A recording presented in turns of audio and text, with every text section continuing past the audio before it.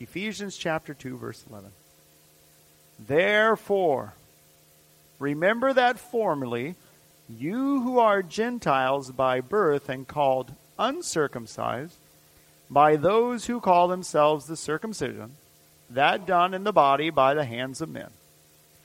Remember that at that time you were separate from Christ, excluded from the citizenship in Israel, and foreigners to the covenants of the promise, without hope and without God in the world.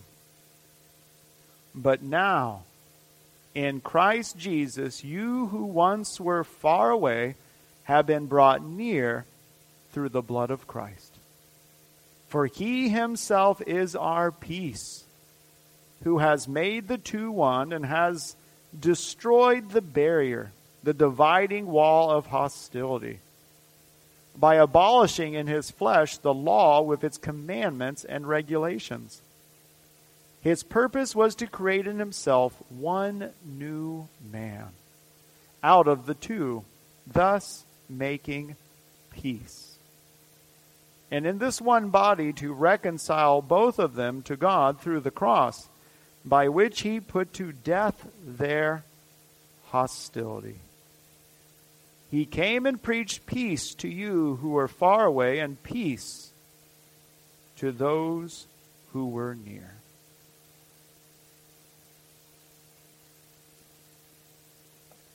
Let's go to the Lord in prayer.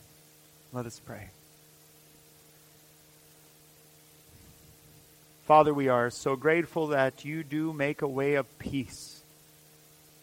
You make a way of peace between us and you in the work, the life, the death, the resurrection of your Son, Jesus Christ. You make the way of peace between us and brothers and sisters in Christ of every tribe and nation and language and people group. Father, we thank you for this. Father, we pray that you'll guide us at this time, that you'd give us wisdom and understanding, discernment through your Holy Spirit, that we may know the truth and that the truth would set us free. In Christ's wonderful name, amen.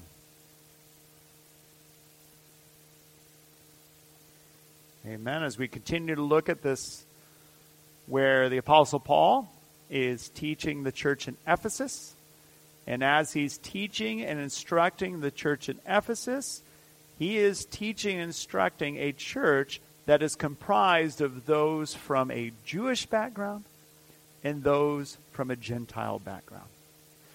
And the Apostle Paul here is trying to lift up this truth, that if you are from a Jewish background and you've come to salvation in Jesus Christ, hallelujah, that was by the grace of God. Not by your works, but by the grace of God. And if you happen to be of a Gentile background, well, you've come to salvation by the grace of God. Not by works, the grace of God. There is one way of salvation, Jesus Christ. And that way of salvation is for all Jews and Gentiles, every tribe, every language, every people group. They are one because there's one gospel, one body, and one truth. So this is what the Apostle Paul is establishing here as he's presenting this. Now here we see some words repeated in verses 13 through 17. Some very important words are repeated several times. And the words repeated the most often in this is the interplay between peace and hostility. Peace and hostility. Because of our sin, we have hostility toward God. Before we are made alive to believe and trust in Jesus Christ as our Lord and Savior, we hate God. We are hostile toward God. and God's wrath and condemnation is on us. So it's a relationship of hostility. But when we come to believe in Jesus Christ and our Lord and Savior, the hostility is removed and we have peace with God. We experience His forgiveness for us, His love for us, and we then are freed from our sin to love God, to truly love God, to desire Him more than anything else, to seek after Him. That becomes ours in Jesus Christ. So you see the interplay between the words here of peace and hostility. Not only does Christ bring us peace rather than hostility between us and God, but also between Jew and Gentile, between all the people of God. All those angers and animosities and prejudices and barriers that we put up are removed in Jesus Christ. So that hostility is removed and replaced with peace in Jesus Christ. So we're going to look at those two words, that interplay between hostility and peace, as we look at these. Another key word that's woven throughout this passage is in verse 16, and might reconcile. Reconcile. So that's a part of this making peace, is we are reconciled. Things are brought about so that we can have true unity and strive side by side for the gospel, because we have been reconciled. And another set of words that is repeated throughout this passage of verses 13 through 17, we'll be looking at those, is the contrast between being far off and being drawn near. Far off and drawn near. And this is what we talked about a bit last week. It's one thing to be far off from food when you're hungry. It's one thing to be far off from water when you're thirsty. It's another thing to be far off from oxygen when you're drowning or suffocating. But it is of the most consequential, dire, life or death situation when you are far off from the living God. That is our most vital need, to be drawn near. To be drawn near. That's why every person you encounter, it doesn't matter what tribe, what language, what people group, it doesn't matter what background, everyone has one dire, urgent, life and death, eternal, consequential need. They need a Savior. That's what we all need. We all need a Savior. So that's what the Apostle Paul, we see here, as the Holy Spirit's guiding and leading and inspiring these words here in Scripture of this letter to the church in Ephesus. As we look through verses 13 through 17, we're going to see that interplay between hostility and those who are far off, to peace being a drawing near. There are few things as painful as when you are hurting and need and you go to someone and they push you away. Oh, that's painful. But it's a wonderful thing when you are hurting and in need and someone comes and they take you and they scoop you up and draw you close in love. Isn't that a beautiful thing? A beautiful thing. So here we're saying how it is that we who are sinners, who have rebelled against God, who are under condemnation, under God's wrath, how it is that God has made the way for both Jew and Gentile, that just as we see the prodigal son, where the father sees the son and runs to the son and falls on the son with kissing, draws him near. We see how in Jesus Christ, God the Father has made a way to draw us near. No matter how far off we were. No matter how far off. If God could create the expanse of the galaxies, the universe, is anything too far from him? No. And that's what he's done in Jesus Christ. He's made the way for all of his people to be drawn near. So if you look at verse 13, as we go through this, if you look at verse 13, it says this, but now. That's that interplay with verses 11 and 12 just before it, where it talked about our state as Gentiles before Jesus saved us. And remember, there were 4 horrifically dire situations that we are in outside of faith and belief in Jesus Christ. If you look at that at verse 12, remember that at that time you were. Now, if you believe in Jesus Christ, thank God for the past tense. You understand what I'm saying? Thank God for the past tense. This is what you were. But now that you are in Jesus Christ, this no longer describes you. But this is what we were before faith and belief in Jesus Christ. Remember that that time you were, verse 12, separated from Christ, excluded from the citizenship in Israel, foreigners to the covenants of the promise, in the most dire condition anyone can be in, without hope and without God in the world. That is as bleak and stark and horrific a picture that could be portrayed of any person, and that is our condition before belief and faith in Jesus Christ. And then here verse 13 starts again with the but. Hallelujah. Again, I'm telling you, it's one of the most beautiful words in Scripture. Beautiful words in Scripture. I once was lost, but now I'm found. This is it. So you see this, and here it is again.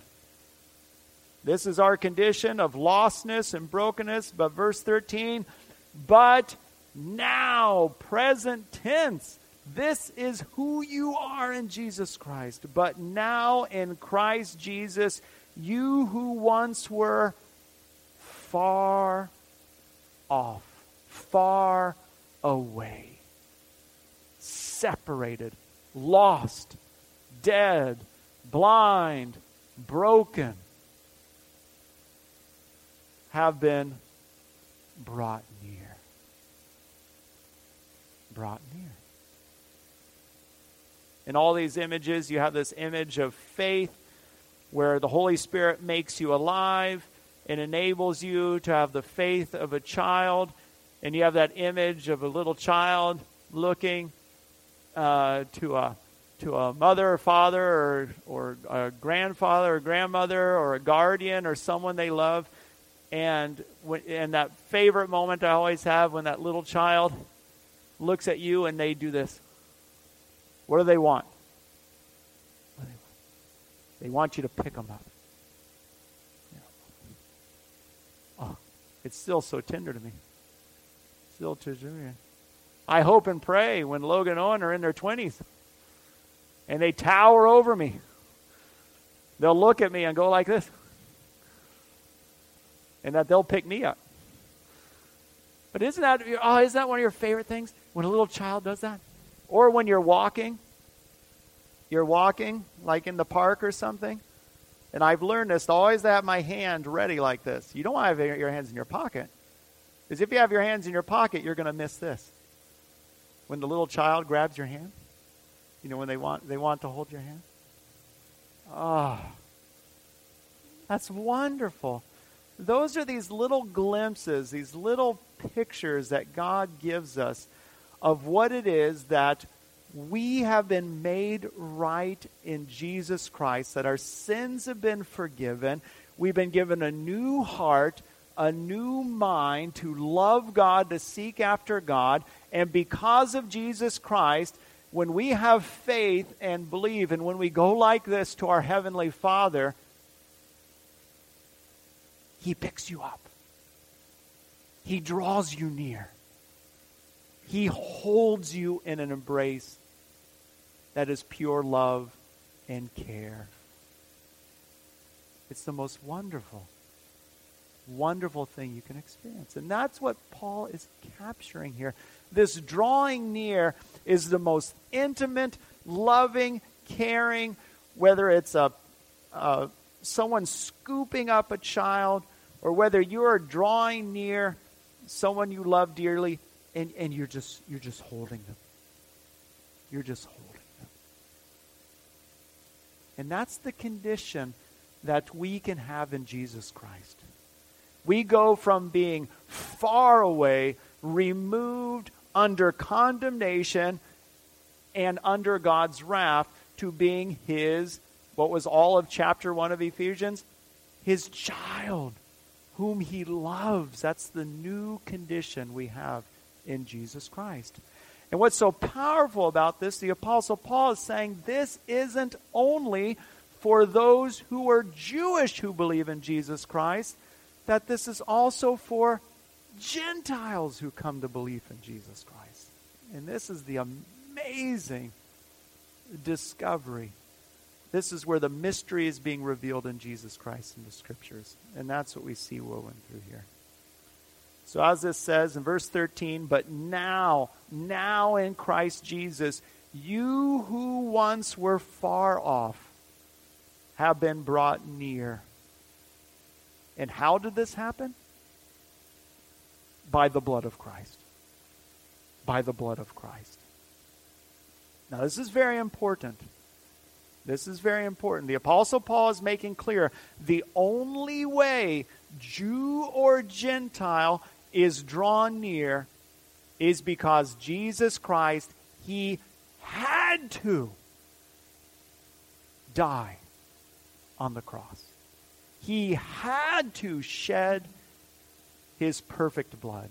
He had to take our sins. He had to bear the wrath we deserved. He had to pay the penalty, because the wages of sin is death. But the free gift of God is eternal life in Christ Jesus our Lord. We cannot be brought near because God looks at us and says, well, I know I have these laws, I know I have these commandments, and I know you've broken them and you rebel against me, but I'm going to let that slide. There are things that God cannot do. God cannot do that. God cannot do anything that's against His attributes. God cannot do anything against His holiness and His love and His grace and His goodness. So for us to be able to, in faith, throw our arms up to our Heavenly Father and say, I believe in you, thank you for your grace, and know that God scoops us up and draws us near through the power of the Holy Spirit in His Son, Jesus Christ. God could only do that because Jesus Christ was crucified and died on the cross. Blood had to be shed. Life had to be taken. That's the powerful reality of the gospel. So that's how precious the blood of Christ is. It's the most precious thing. That's what Peter said. It's far more precious than gold or silver or anything on this world, because it is by the blood of Christ that you go from condemnation to being a loved child drawn near by your Heavenly Father. It means everything. It means everything. Now you see this scriptures in the Old Testament. It said this. When God made a promise to Abraham and to Isaac and to Jacob, who he's going to create a people, the Jewish people, and all these blessings to them, all these covenant promises, he always said that this, and you will be a blessing for all people. So even in the beginning, we see that, yes, God is creating a people to display who he is, but that people will be for all people. God's elect of every tribe, nation, people group. We see this again in Isaiah 11:10. Isaiah 11:10, it says, in that day the root of Jesse, who shall stand as a signal for the peoples, of him shall the nations inquire, and his resting place shall be glorious. Oh, it's wonderful. That's good news. It isn't just those of the Jews who come to true faith, and it's all people who would believe and trust. It's the good news for the nations. We see Jesus teach us in John 10. John 10, Jesus says this, starting at verse 14. I am the good shepherd, and I know my own, and my own know me. Just as the Father knows me, and I know the Father. I lay down my life for the sheep. He sheds that blood so that the sheep can be drawn near. Verse 16. And I have other sheep that are not of this fold. I must bring them also, and they will listen to my voice. So there will be one flock and one shepherd. Huh. Who are these sheep that are not of this fold? It's not aliens. It's not aliens.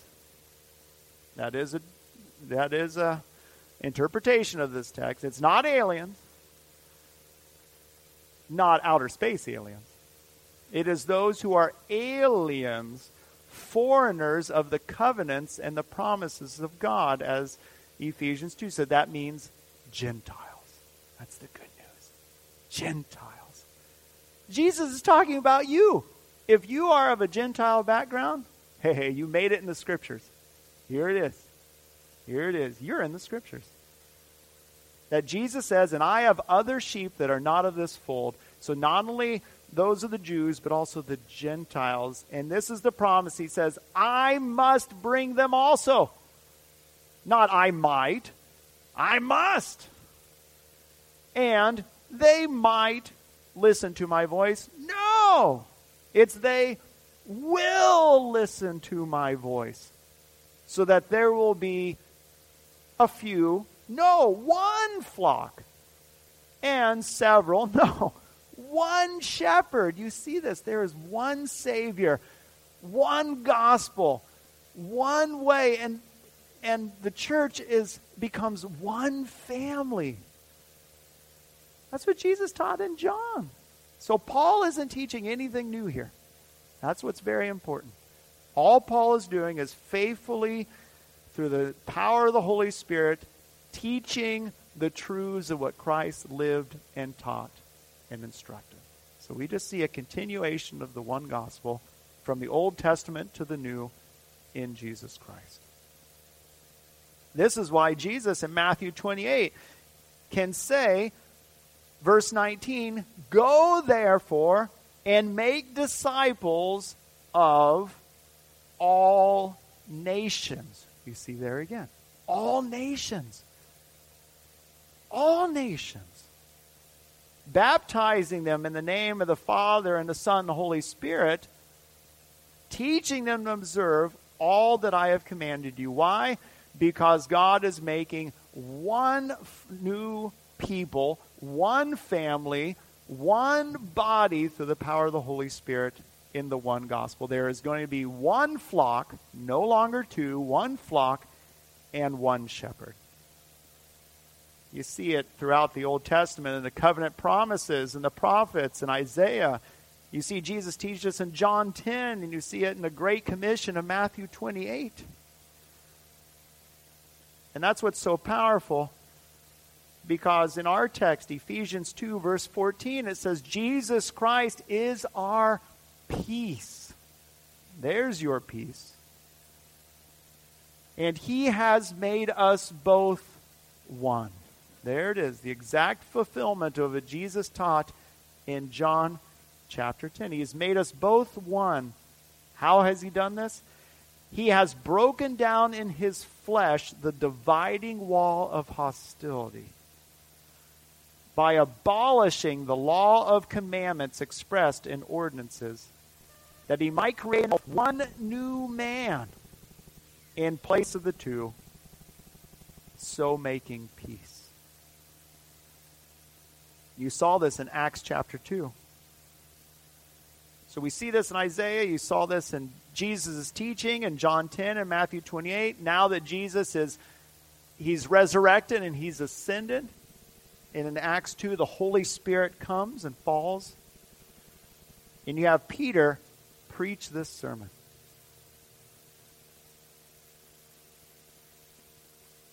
In verse 36, let all the house of Israel. So Peter here is focused in on Israel. So that's the people of God.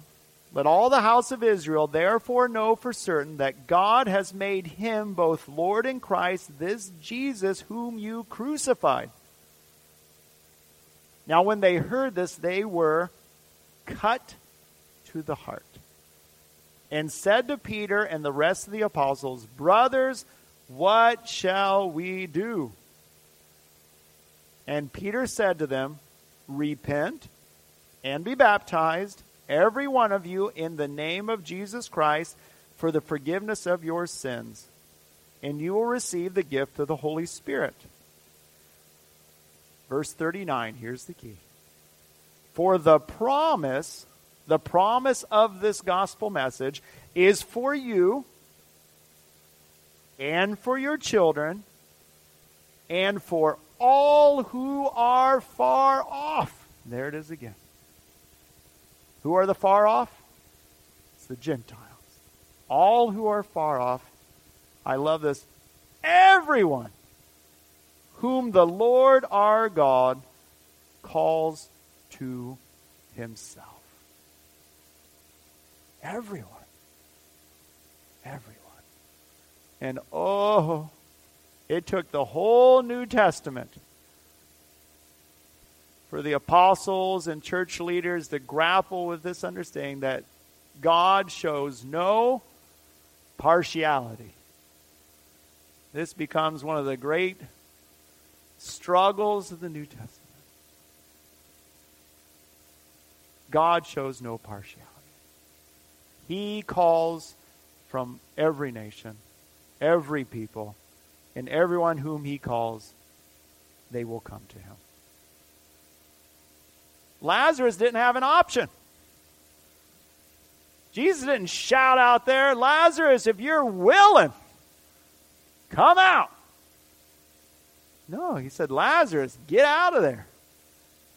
And he comes out. That's the grace of God in bringing us to salvation. That's what we see here. Everyone whom the Lord our God calls to himself. But as we see here in 14 and 15, that Jesus in his flesh, there's this dividing wall of hostility. And in his flesh, he tears this wall down. He removes the barrier so that not only Jew but also Gentile can have access to forgiveness of God. And it says here, by abolishing the law of commandments expressed in ordinances. Now we understand that Jesus, he said that he didn't come to destroy the law, but he came to fulfill it. To fulfill it. So we see where Jesus fulfills the ceremonial laws. He fulfills these laws. And the reason why this is displayed is this, and the best text is Galatians that illustrates this. If you go to Galatians 3, you see the heart of this, how Jesus fulfills the law and the commandments, tearing down this hostility. One of the best texts is Galatians 3, where the Apostle Paul just beautifully you see the Holy Spirit inspired, and he weaves together this truth of how the law and the ordinances are abolished, fulfilled in Jesus Christ. Galatians 3, starting at verse 6. Just as Abraham believed God, and it was counted to him as righteousness. Know then that it is those of faith who are sons of Abraham. And the scripture, foreseeing that God would justify the Gentiles by faith, see, not by law, by faith, preached the gospel beforehand to Abraham, saying, in you shall all the nations be blessed. Verse 9, so then those who are of faith are blessed along with Abraham, the man of faith. For all who rely on the works of the law are under a curse. For it is written, cursed be everyone who does not abide by all things written in the book of the law and do them. Now it is evident that no one is justified before God by the law, for the righteous shall live by faith. But the law is not of faith, rather, the one who does them shall live by them. Christ redeemed us from the curse of the law by giving a curse for us. For it is written, cursed is everyone who is hanged on a tree, so that in Christ Jesus the blessing of Abraham might come to the Gentiles, so that we might receive the promised Spirit through faith. That's the mystery being revealed. Romans 2:28 says, for no one is a Jew who is merely one outwardly, nor is circumcision outward and physical, but a Jew is one inwardly, and circumcision is a matter of the heart. There it is. By the Spirit, not by the letter. So this is how Jesus tears down this wall of hostility. And you see that hostility continue to manifest itself throughout the New Testament. And Paul and Peter lifting up the truth of Christ to combat that lingering hostility. The problem, the stumbling block for many of the Jews was this.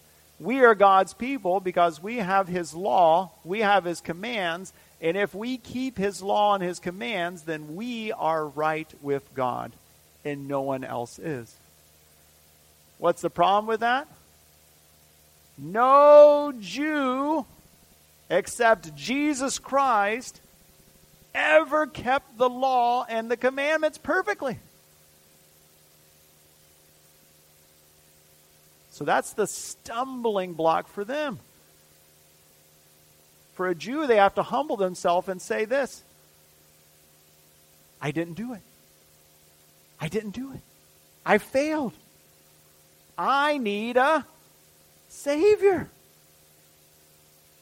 And for the Gentile, I didn't even care about following your laws and commandments. I need a Savior. Jesus fulfills the law perfectly, so that both Jew and Gentile in Him can have His righteousness. It's amazing. The Bible talks about us putting on Jesus' righteousness. So you can think of this as this. Regardless, say you are of Jewish background and you, like every person, failed to perfectly obey God's law. So before coming to faith in Jesus, you're wearing this robe, and all this robe says on it is condemnation. On the front, on the back, it says under God's wrath. That's not a good robe to be wearing, but that's the robe you're wearing. So a Jew comes to believe in Jesus Christ, and they're given a robe that says the righteousness and holiness of Jesus Christ. They're welcomed in because of His righteousness. Well, what's so amazing in what Paul's saying here is that same robe, that Jesus' righteousness and holiness is also given to every Gentile who comes to believe, who's been called by God. And if Jew and Gentile are addressed in the same righteousness, it becomes awfully hard to differentiate between the two. They become one people, one new nation, one flock, one body, one church. That's how it takes place. That's how we're reconciled. So if that's the good news, I just encourage each and every one of us. Jesus does this, is verse 16, by the cross. Remember we saw earlier by his precious blood? Well, his blood is shed on the cross. And he came and preached peace to you who are far off and peace to those who are near. So it's my hope and prayer, every one of us have family, friends, loved one, co-workers, people we know who are not in the peace of Jesus Christ. They're not. They continue in hostility and unbelief toward God.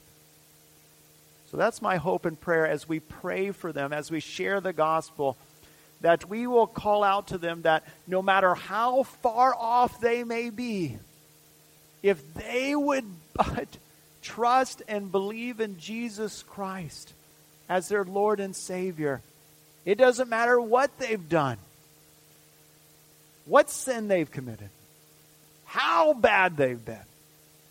It doesn't matter how far off they are. If they would but believe Jesus Christ as their Lord and Savior, boom. They are embraced.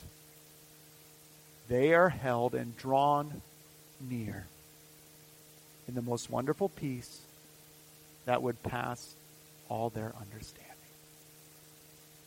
Tell them to throw their arms up to their Heavenly Father in Jesus Christ, and He will pick them up. That's the promise of God's Word. So let's pray. Father, we thank you. We thank you that you are so good. We thank you for the blood of your Son, Jesus Christ.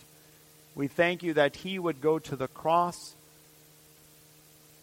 to make one people, one new nation, one family. How good you are, Lord. Father, we thank you that no matter how we've rebelled or sinned or hated you in the past, that in your Son, Jesus Christ, we know that you've drawn us so near, that you hold us so tenderly, so perfectly, with such love. Father, we pray that you'll help us to understand that more and more, and that we will proclaim that gospel of your peace so that others would know your loving, forgiving embrace. In Christ's wonderful name, amen.